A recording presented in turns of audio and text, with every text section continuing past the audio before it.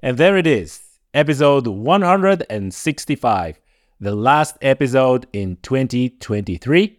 So instead of the usual topics that might be slightly heavy at times, or nuanced, or controversial, or intellectual, today I'm bringing you something lighter. I'm bringing you an episode that will hopefully take you virtually fishing, and will take you fishing for a big fish in the warm waters of Gulf of Mexico. Our guest today is Bob Gonzalez. Bob is a very experienced big game angler. He's an angler in general, but majority of what we're going to focus today is angling for big game fish, marlin, tuna, grouper, snapper, this sort of thing. And Bob also wrote a book. The book is titled A Flicker in the Water. There it is. And let me tell you, this is a great book. I initially took it like, it's not a very thick book. It has a lot of beautiful photos, illustrations of a big fish. And, I started reading that book like you read review books. You try to get quickly through the book and schedule the interview.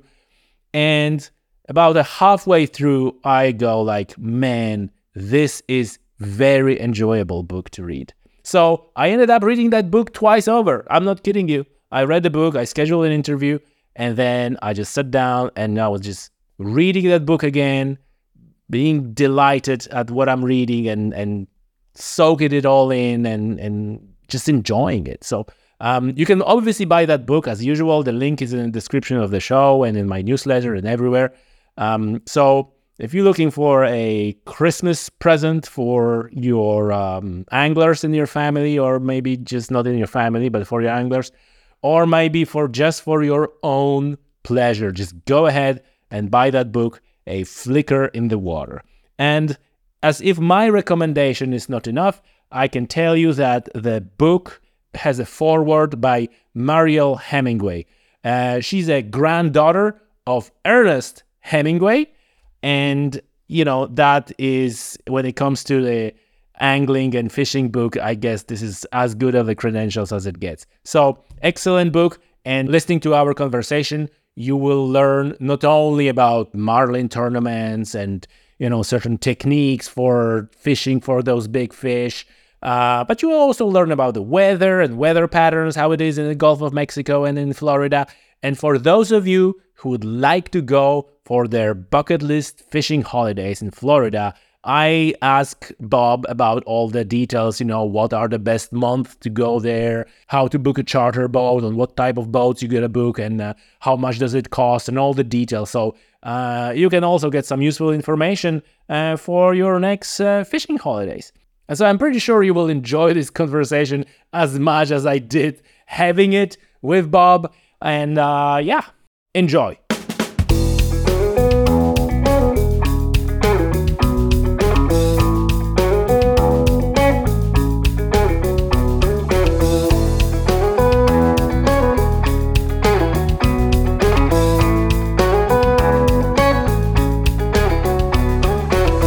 Bob, welcome to the show. I'm glad to have you here. Hello, Tommy. It's great to be here. I haven't had that much fun reading a book for a while. I read a lot of books. It was really nice book about fishing with a lot of photos. Very enjoyable read. Tell me and tell us, what was your motivation to write that book? And I presume that while you're going to be talking about your motivation to write that book, you can also tell us a little bit about yourself. Well, the motivation was that I had stopped fishing for a while, and I had a lot of stories accumulated I thought people would enjoy and maybe learn a few things from, like I did while I was writing the book. And the writing the book was my way of still continuing to fish and be out there, and it put me out there as well as all the readers. So I'm right there with you. I grew up in Pennsylvania, which is in the northeastern part of the U.S. I used to play college baseball. We used to come down to Florida during the spring, and one year I decided, in it's 70 degrees down here. It's 40 up in Pennsylvania. So I want to come down here full time. So one year when baseball season was over, I moved to Florida, and I came here and I made a living down here in Florida where I live now. I've been here 30 years. And fishing is what you do for how you spend your free time. Well, the place that I moved to called Destin is known as the world's luckiest fishing village. And when I first came here, I still remember I drove over what's called the Destin Bridge, where there's a big sign, world's luckiest fishing village. And I looked out on the Gulf of Mexico and I thought, wow, this is what Christopher Columbus must have felt like on his first voyage, discovering the new world. You know, that's exactly what it felt like, because it was such a different thing than Pennsylvania, where I had grown up.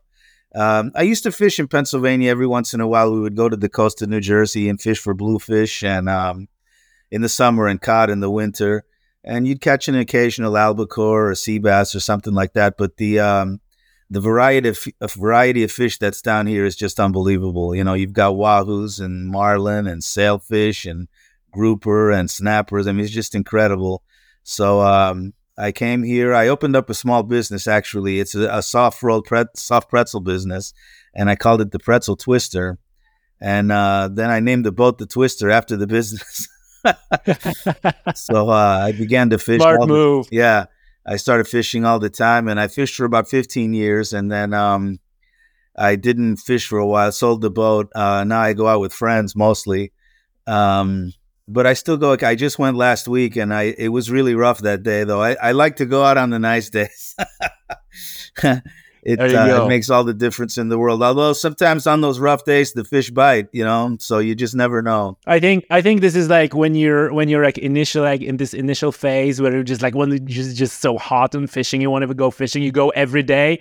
And then once you've done a little bit, you're just like, no, I'm just going to pick a nicer day. Yeah. Yeah. I mean, those nice days make all the difference in the world. But not to the fish, though. The fish bite nice or calm or rough or not rough. It has more effect on the fisherman than it does the fish. Bob, tell us the stories described in the book. When are they happening? So are they spread across like multiple years, or where they're all happening in the single years? Like, what's the time frame? I'm trying to. Oh yeah, multiple years. There's stories there that go back 20 years, even 30 years. So I talk about some of the experiences my dad had in Cuba, because he was raised in Cuba. And I talk about how he used to fish as a 10, 11-year-old with a hand line and not a reel. And I talk about some of the experiences he had in New Jersey when he first came to the U.S.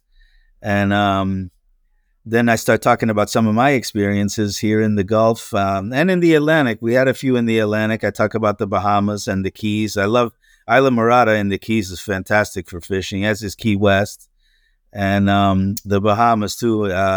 And if you ever want to see the most clear water in your life, is go to the Bahamas, man. That's just unbelievable how clear that water is.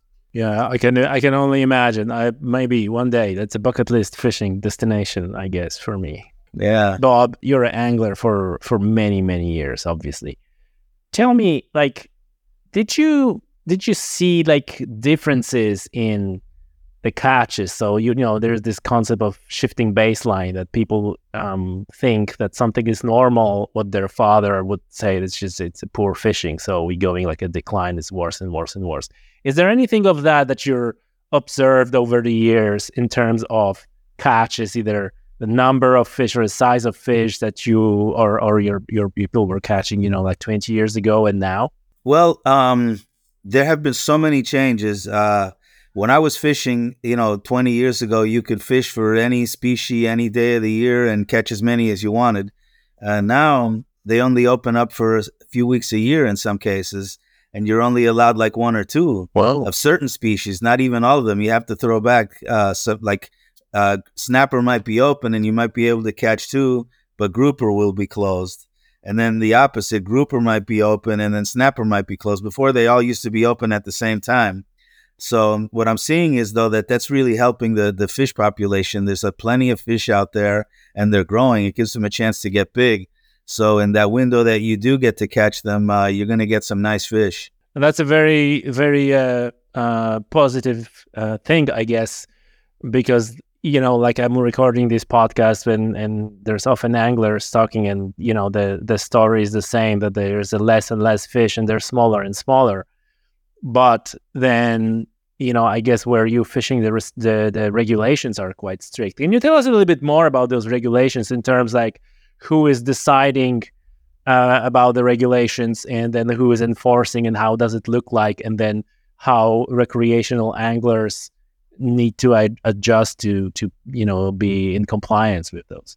Well, here we have in Florida, the state waters go out for 9 miles, and then after that it becomes federal waters. So for up to 9 miles, the state of Florida is the one who makes the rules for the fisheries, what you can catch, what time of year you can catch them, and how many. And and they've gotten strict. I see them down at the docks all the time. They're always checking. Anytime a boat comes in, they'll ask you to open your cooler and they'll even go in the cooler and inspect the cooler. And just to see, they want to make sure everybody's following the regulations. It didn't used to be like that. Not as bad anyway. I mean, you would see them once in a while, but not like it is today. So anybody who's out there fishing, make sure you always have a fishing license and you always follow the regulations, because they will check. After 9 miles, it becomes federal water. But the thing is, though, you have to pass the state waters on your way back in. So you always be careful out there, too. Always, anytime you're fishing anywhere locally, know what the rules are and make sure you follow them. Now, on a charter boat, they'll usually take care of that stuff for you. They have the licenses and everything, and they know what the regulations are. So you don't have to worry about that if you're going to charter a boat. But if you're on your own on a private boat, then definitely, know the rules and have the license you need. Is license expensive? No, I think it's only like $20 or $30 for a full year. And they even have, like, if you're a senior citizen, like I'm getting close to being, they give you a discount and free in some cases. Okay. So it's not that bad. But overall, do you think this is good that they're regulating this so much, or do you think the regulations are a little bit overboard? Like, what's your, like an overall feeling? Because obviously you're aware that the state of the environment in many places is not that great, and we don't have that many catches as we used to in many parts of the world. I don't know how about where you are. As a fisherman, it is a little restricting and imposing sometimes, because it's hard to catch a really nice fish and have to throw it back, which happens. But as a conservationist and you wanting to see the resource and a lover of fish and nature, then I like the catch and release, which I do plenty of anyway, even without the restrictions. I like seeing renewing the resource and having the fish multiply and be there for future generations. I like all that. And I definitely like, if I'm going to catch a fish, I want to be able to eat them. I don't want to just catch them just to catch them, So all those things to keep in mind. Yeah, this is always this balance, right? Where you get a feed. And nowadays, I like it where if you catch like a big game fish, like a marlin or a sailfish or something, you don't need to bring him back to the dock. You can just kind of measure the neck and the width, and they can make a mold for you and hang it up. You see, I don't know if you could see, but see right there in the wall? I can see the fish on the wall. Yeah, that's a 42-pound red snapper that we caught. That was only 3 pounds shy of the state record. Wow. Yeah. And that's a replica of that. It's not taxidermy. It's a replica. Although that fish, we did bring in and we took it to the fish market, but it is a replica of it. Okay. Excellent. Yeah. And so are the regulations for so let's talk about now the billfish, the marlin, the sailfish, the big fish, big game fishing. How does the regulation of that look like? And are there any regulations on tackle that you need to use? Like, how does that look like? Well, usually for the big game fish, you're going to need bigger tackle. You can use what they call an 80 wide or 130 wide. 130 is the biggest. And if you're going to use that, you're going after just strictly a big blue marlin or a big swordfish, and that's it. You don't need something that big pretty much for anything else, unless you hook a big shark or something. Actually, I'll tell you something interesting. Here in the Gulf of Mexico, just a couple of weeks ago, they broke the existing blue marlin record. Wow! For a blue, yeah. How big was it? For a blue marlin caught in the Gulf, it was 1,145 pounds. Wow! Yeah, the Florida had the previous record, which was 1,045 pounds, so it beat the by 100 pounds. That one was caught out of Alabama. which is a little bit past the Panhandle of Florida. There, they fished out of a place called Orange Beach, and it shattered the Alabama record, which had been like 800 pounds. But yeah, that was only a couple weeks ago. Did they brought it to So the dock, or did they release it? they brought it to the dock. Yeah, they waited and everything. Yeah, they brought it to the dock because the fish died during the fight. Okay. Yeah, so they brought it to the dock and they waited and everything. Yeah, but I mean, it's a sign that the fishery is healthy. Yeah, for sure, for sure. And you're describing in your book a few of those epic fights with massive fish, and we get to that in a second because I have a few questions about it. But just on a theme of billfish being marlin or swordfish, are there any regulations that are telling you when can you release the fish and where can you have to release the fish and when can you bring it back? Is it like is that regulated? Well, for the marlin, it depends on the tournament. Actually, tournaments also set their own rules, and if usually when you're fishing in a marlin tournament, some of them you don't have to bring them back. You measure them, take a picture of them, and they're satisfied with that. Other ones, they have to be of a certain size or length to bring back, and everyone is different. So there's conservation is definitely a priority for most tournaments and most fishing associations. Now, I will say this though, if you're ever out there and you happen to catch what you know is a big fish, don't let anybody else touch your line because it will disqualify the fish. Yes, I heard that only the only leader can be touched by the deckhand. Is that right? Right. Yeah. Yeah. The rod and reel cannot be touched by anyone else other than the angler. These are IGFA rules, I think. That's what I heard. That's what I read. Yeah. Yeah. And so listen, but if you're just taking boat out, right, and you're after a big fish and you hook up to the marlin, right, let's say, I don't know, 600 pounds or something. How do you know if you can bring it back or you have to release it? Like, what is the rule then if you're just fishing outside a tournament? Well, you'll know. I mean, every state is different. But here in Florida, they change the rules all the time. I think the fish has to be, I don't know if it's 60 or 48 feet in length to be able to keep them for the marlin. And they're definitely not sellable, so you can't bring it back thinking you're going to take it to the market because you can't do that here. So it's regulated by size, essentially, like under certain size, they need to be released. Yeah. And you can bring them over a certain size. Okay. Yeah, that's what I was curious about.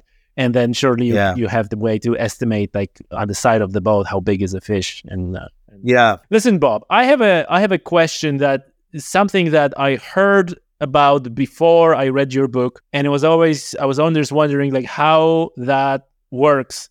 And then you describing in your book an epic fight with a yellowfin tuna, and you're talking about a situation where an angler is about to get spooled, that ran out of a line on his reel, and then you're tying another line to this line, and you're unclipping the reel, unscrewing or whatever the reel, throwing it over the board, and then you start fighting the fish on another tackle from another reel and another rod and line.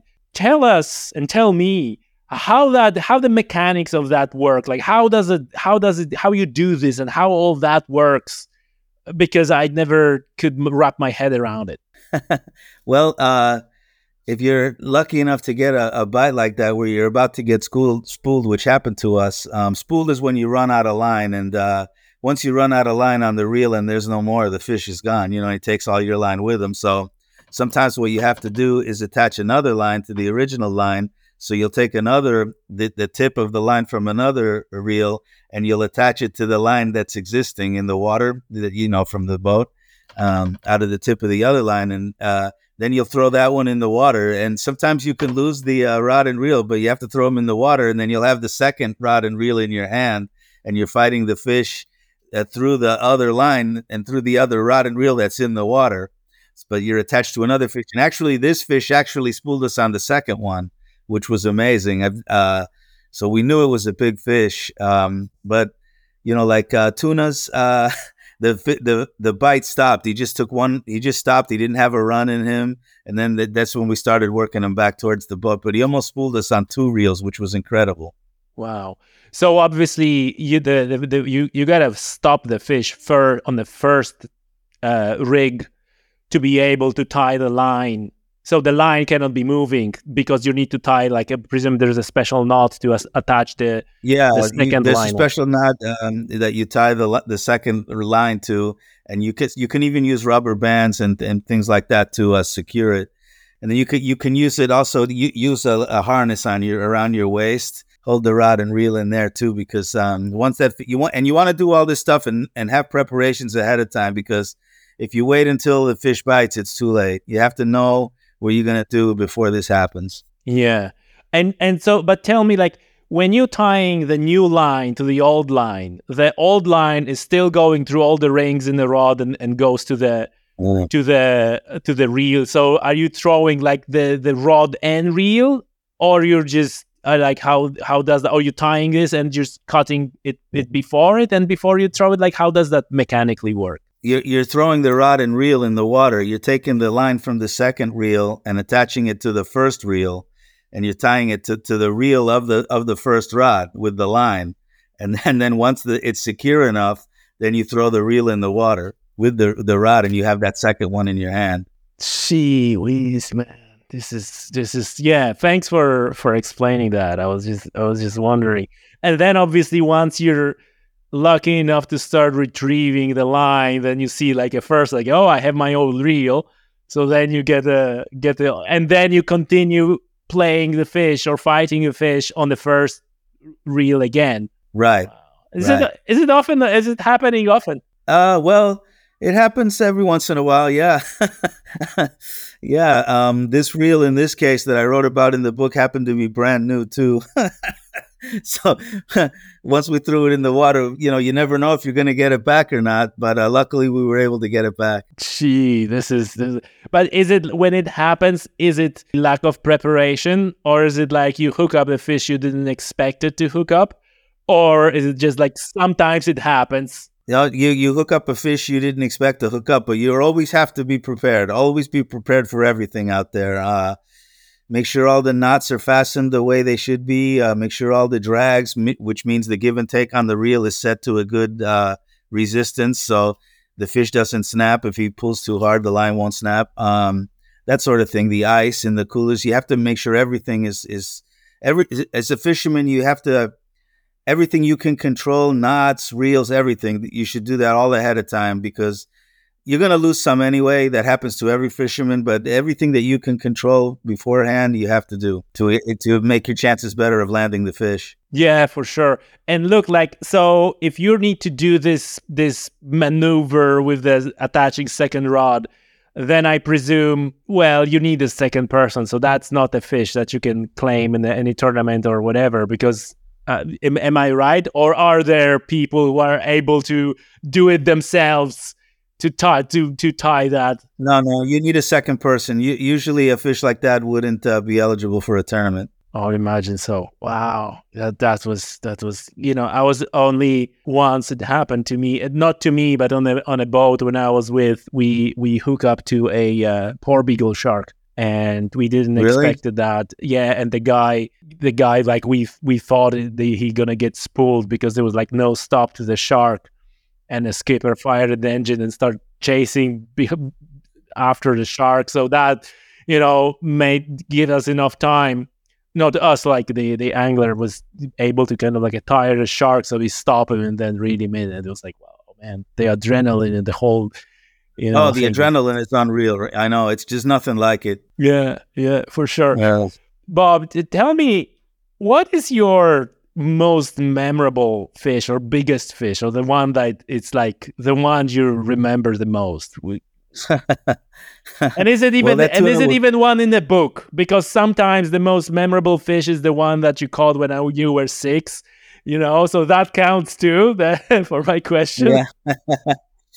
I have a few memorable ones. That tuna that we talked about was memorable. That snapper on the wall is memorable. I remember the one, I talk about it in the book, a blue marlin, as we were driving by a pallet that was floating out there, took off on this bait and came out of the water like a monster. And he ran with this bait with a force like something I'd never seen before. I mean, it was incredible. he didn't last long, but the power and the way he attacked this. Well, actually, I think we were using a lure that time. The way he attacked that lure was just unbelievable. I've never seen anything like it. And I mean, who knows? Maybe that would have been the Gulf of Mexico record. You never landed this one, never boated it. No, he didn't stay on long, but just the force that he hit with was just incredible. I'll never forget that. But yeah, that's really one of my most memorable experiences out there. We've caught some nice fish, though. I've caught a few blue marlin, not a big one like that. I've caught a few of them, and we caught a swordfish one time in the middle of the night. That one put up a good fight too. I was once on a swordfish trip, but it never happened. Just fish didn't show up. But it's like overnight. Well, they're like that. You're not going to get them. Talking about the glowing. Yeah, the glow stick. Yeah. Here they fish them for daytime now. That's only become popular in the last 10 or 12 years or so. Daytime sword fishing. They pretty much use the same tactics, but now they do them in the day. Whereas before they used to do them only at night. Are there any regulations, any restrictions about doing it at night, or is it like not regulated? You can do whatever. No regulations on that. Oh, okay. So it's always interests me, like how different countries and like in your case, different states regulate fishing and so on. To, like you said, preserve the resources. Staying on the theme of fish. Tell me about the cobia fishing, because cobia is like a fish. It's a fish that I remember like one of my fishing trips abroad. One of the most memorable fish I caught. The meat of cobia and the size and the look of the fish and the power of the fish. And when I was fishing for cobia, obviously I was like a tourist angler who didn't know anything about it. It's like, oh, I guess we have look at this, right? But you were in your book, you're talking very deliberately about spotting cobias and cobia fishing. So if you could give us a little bit of a description of like, how does it look like? The cobia looks like a big catfish. That's the best. They're brownish on the top and white with a white belly on the bottom. The way we fish for them here in Destin is they come around up close to the beach when you're in the tower of your boat, and you're always looking for brown spots in the water that look a little different than the color surrounding him. When you spot one, it's very important to keep your eye on him. Never take your eye off him, because once you take your eye off him, you might not find him again. And the way we fish for them is we have a spinning reel ready with a bait already attached to it, and then we throw it in front of them. And is it artificial bait or is it natural bait? Well, both. We can use both. You can use eels. You can use little pinfish called chofers. You can use jigs. Anything like that. A jig is a lure.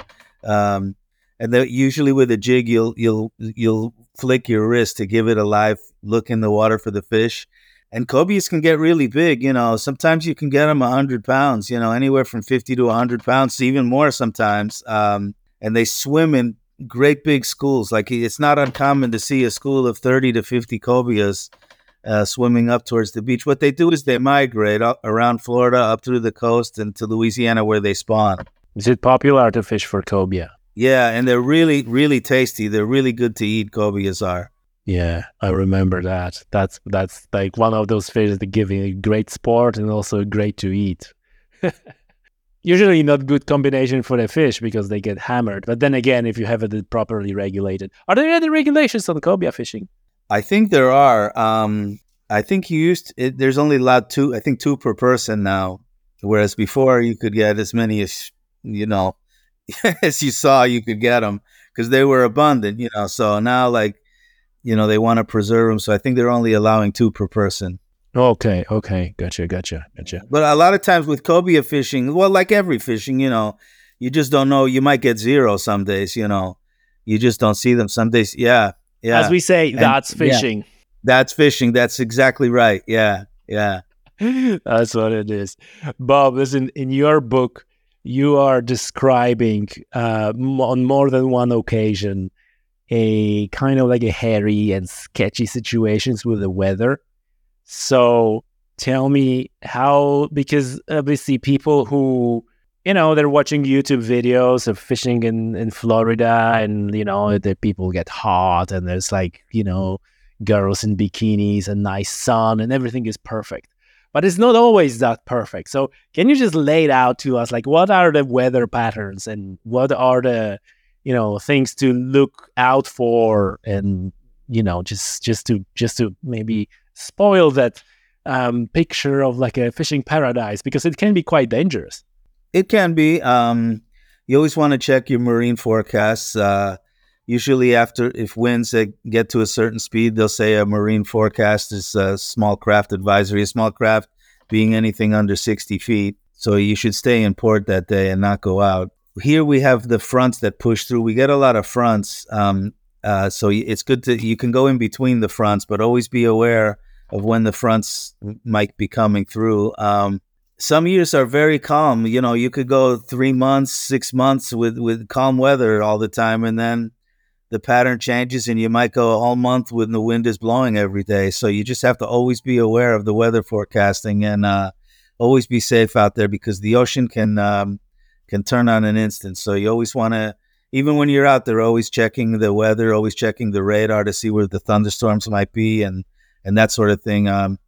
Watching the swells. I talked about one time where the swells started to repeat themselves after we went out on a beautiful day to start the day, and the swell started to, and then on the way back we ran into a thunderstorm, and we felt like the crew from Gilligan's Island, bouncing around out there. But we made it back safely, and it was fun. What are the months that are those weather patterns? Like, what do you know? Like, what months are the good ones for fishing if someone would like to, go to Florida? Well, usually in Florida in the summer, you get your thunderstorms because of the heat. And a lot of times you might get what they call as a water spout out there. The tornadoes, a twister on the ocean is called a water spout.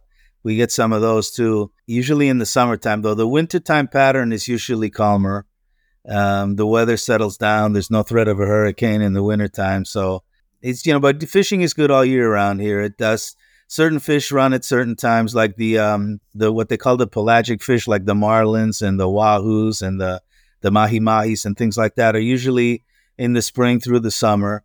And then in the winter, what months would that be? Spring to summer? Probably from like April until October in northern Florida. Yeah. Okay. Yeah.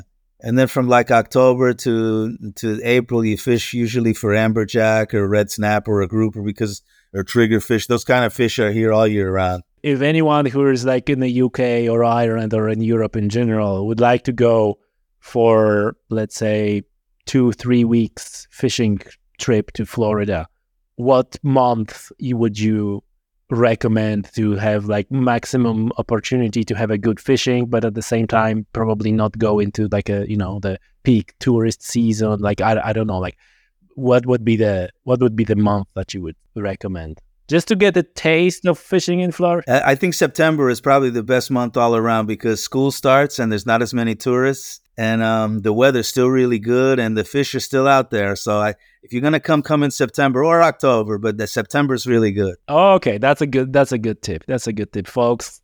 Mark your calendars. September, Florida fishing.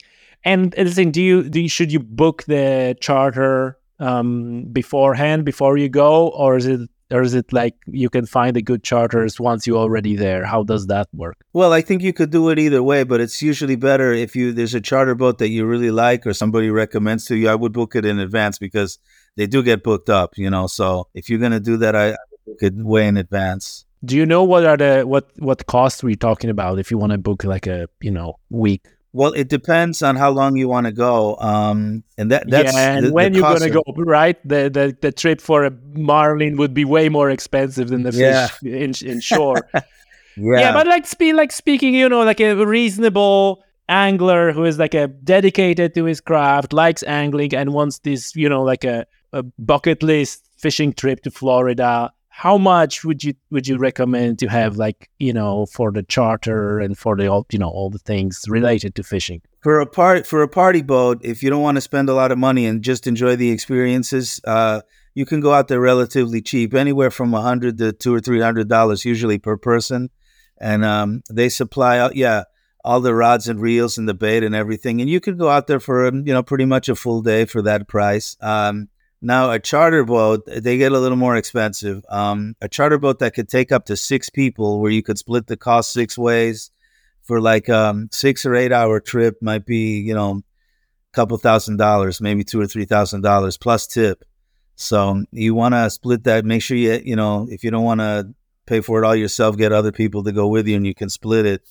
They have walk-on charters. Well, they'll have people who already want to go, and you don't have to book in advance. You'll see at the booths where they book the trips, or if you call the captains, they'll tell you, oh, I have certain people who want to go on a certain day, and you want to split the charter with them to help on the costs. But a charter boat these days, and if you want to go for even longer, it's more like a 12-hour day, maybe like $4,000. So you want to make sure that that if you're going to go out there, you plan way in advance. So that's the moment when you're kind of like a planning and calling people, and you're booking and you're pre-booking this stuff, and so on. Yeah. And so here's my another question for sort of like a people who would like to do it, and after reading your book and they just got so fired up, which they will. When you're talking about fighting like a big game fish, right, like a marlin or tuna, tell me, like, what is the preparation like physically? Because I presume, like, if you're a total couch potato, you shouldn't even try, because it's a hard work. So can you just tell us a little bit of a like a physical aspect of fighting that big fish? How long it takes and what it consists of? Well, it definitely helps to be in good shape, that's for sure. But if you do hook a big fish, though, it doesn't matter how good a shape you're in. You still have to have the proper equipment. Otherwise, the fish has the advantage. You're on his territory, and he's bigger than you are. So you definitely want to be prepared with the right rods and reels, the right baits, the right everything. Sometimes if you're going to catch big fish like that, it helps to have a harness and a chair to put, if you're going to fight a big fish, because it could last several hours. You could get a big tuna or a big marlin, and it could go anywhere from 2 or 3 hours to, I've heard, even 8 or 9 hour fights with some of these big fish. I've never had one like that myself, but yeah, that could happen. So you want to definitely be prepared, and it helps to be in good shape, that's for sure. But I will say, when you're out there in the water more regularly, you do develop sea legs. So it that doesn't quite affect you as bad. It's like anything else, the more you do it, the better you get at it. So if someone was just like fishing inshore, maybe going like a little fish, to the sea to catch cod and whatever, you probably wouldn't recommend to go straight after big marlin, kind of like a try groupers I would and probably wahoos. start out. Yeah. Sometimes you can catch nice fish from the beach sometimes, especially in the Caribbean. The water gets deep there real quick. And you don't even have to go that far offshore to catch wahoos and dolphins and things like that. Sometimes within sight of land, a couple 100 yards off the beach, you can land a nice fish in certain places. And you don't have to worry as much about the weather, because you could just scoot back in really quick in case. Yeah, That's true. That's very true. Let's go back for a second to the weather patterns. By the way, how big is the tide? Is the tide in Florida big? Or is it? It's kind of like enclosed in the Gulf. Yeah, the Florida tides are not very big. They're a couple feet both ways. They're not very big at all. The Gulf of Mexico, for the most part, is not a rough body of water. It's usually calm most of the time, compared to other places like the North Atlantic and Alaska, places like that.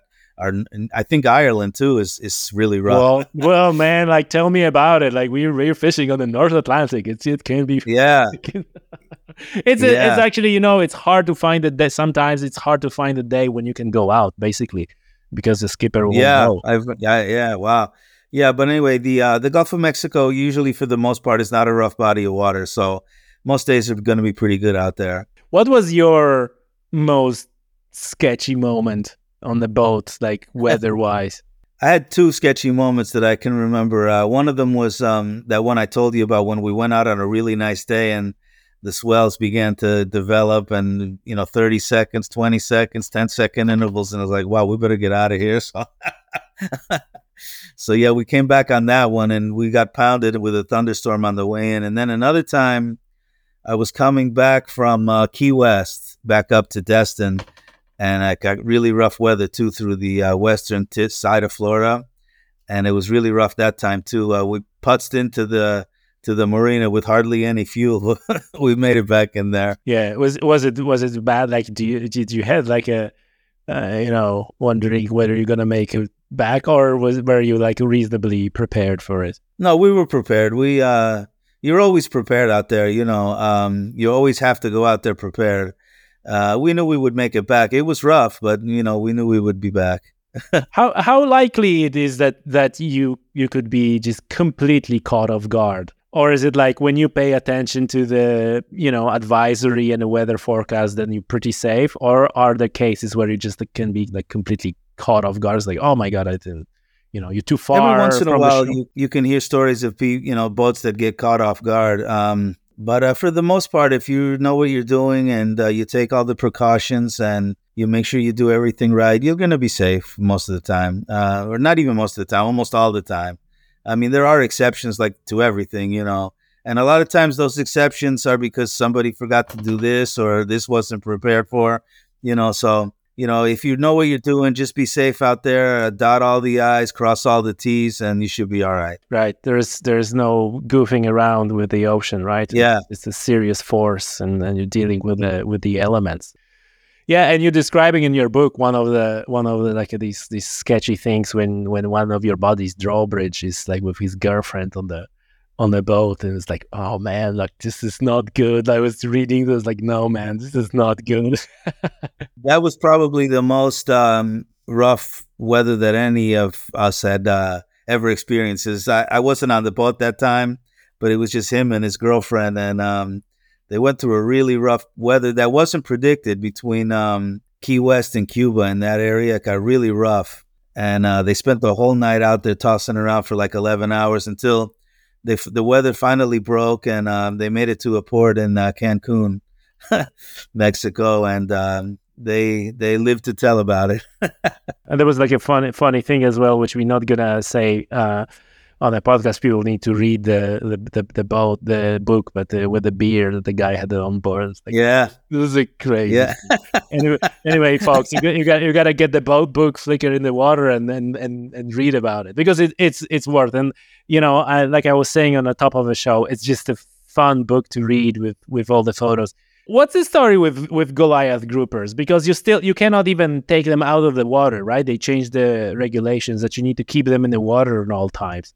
They were, for a long time, they were on the endangered list. They were almost depleted, but there's a lot of them now. They've made an unbelievable comeback. You could catch them in Florida, all over the place, and not in deep water, too. They're the biggest grouper in the grouper family. They can get 700, 800, 900 pounds, but they're in shallow water, usually in 100 feet or less of water, under bridges, pilings, even from the beach. Sometimes I've heard people catch these Goliath groupers. They're all over the place now. I'm not sure if you can keep them or not, but they all are all over so they're plentiful. And they're good to eat. Some people say the meat is a little tough. The smaller groupers are better. But there are a lot of them out there. It's good to hear that they recovered so quickly. It's one of those things, right? If you let the nature and the fish to kind of like leave them alone for a while, they can recover surprisingly quickly, because they're supposed to be slow growing fish, and like you say, they're somewhere in the pylons and like structures in the water. We're jumping a little bit from subject to subject, but it's such a rare occasion to talk about those things. So I'm sure listeners will forgive me to kind of like switching a little bit chaotically. You were fishing a lot around the oil rigs. I'm not sure if it's in the Gulf of Mexico, but I believe that it is.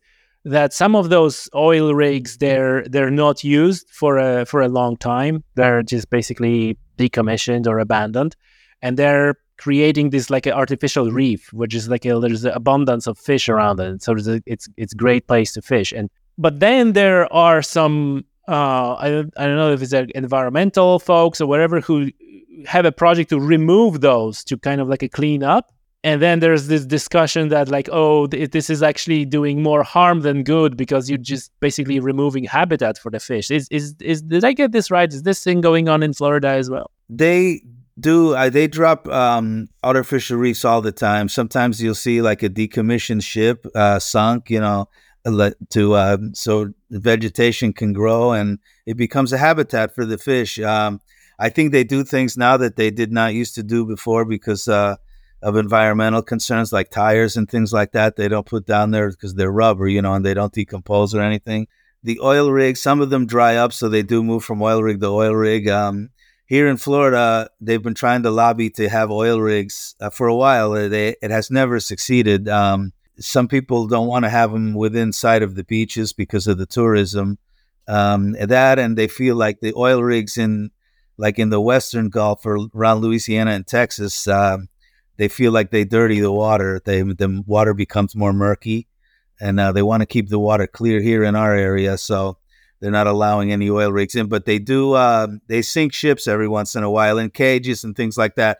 And it usually works out better for the fish because in about a year or two after you sink one of these things, it's loaded with fish. And is there much commercial fishing pressure on those fish? Or is it only recreational? Yeah, I mean, they're regulated too, though. The commercial fish are very regulated. We do have them. They go out for sometimes a week two at a time, and they have nets and they catch snappers and groupers and that sort of thing in our area. There are shrimp boats all over the place too. I'm asking because when you said about the artificial reefs, there were off the coast of Cork here in Ireland, there are some wrecks.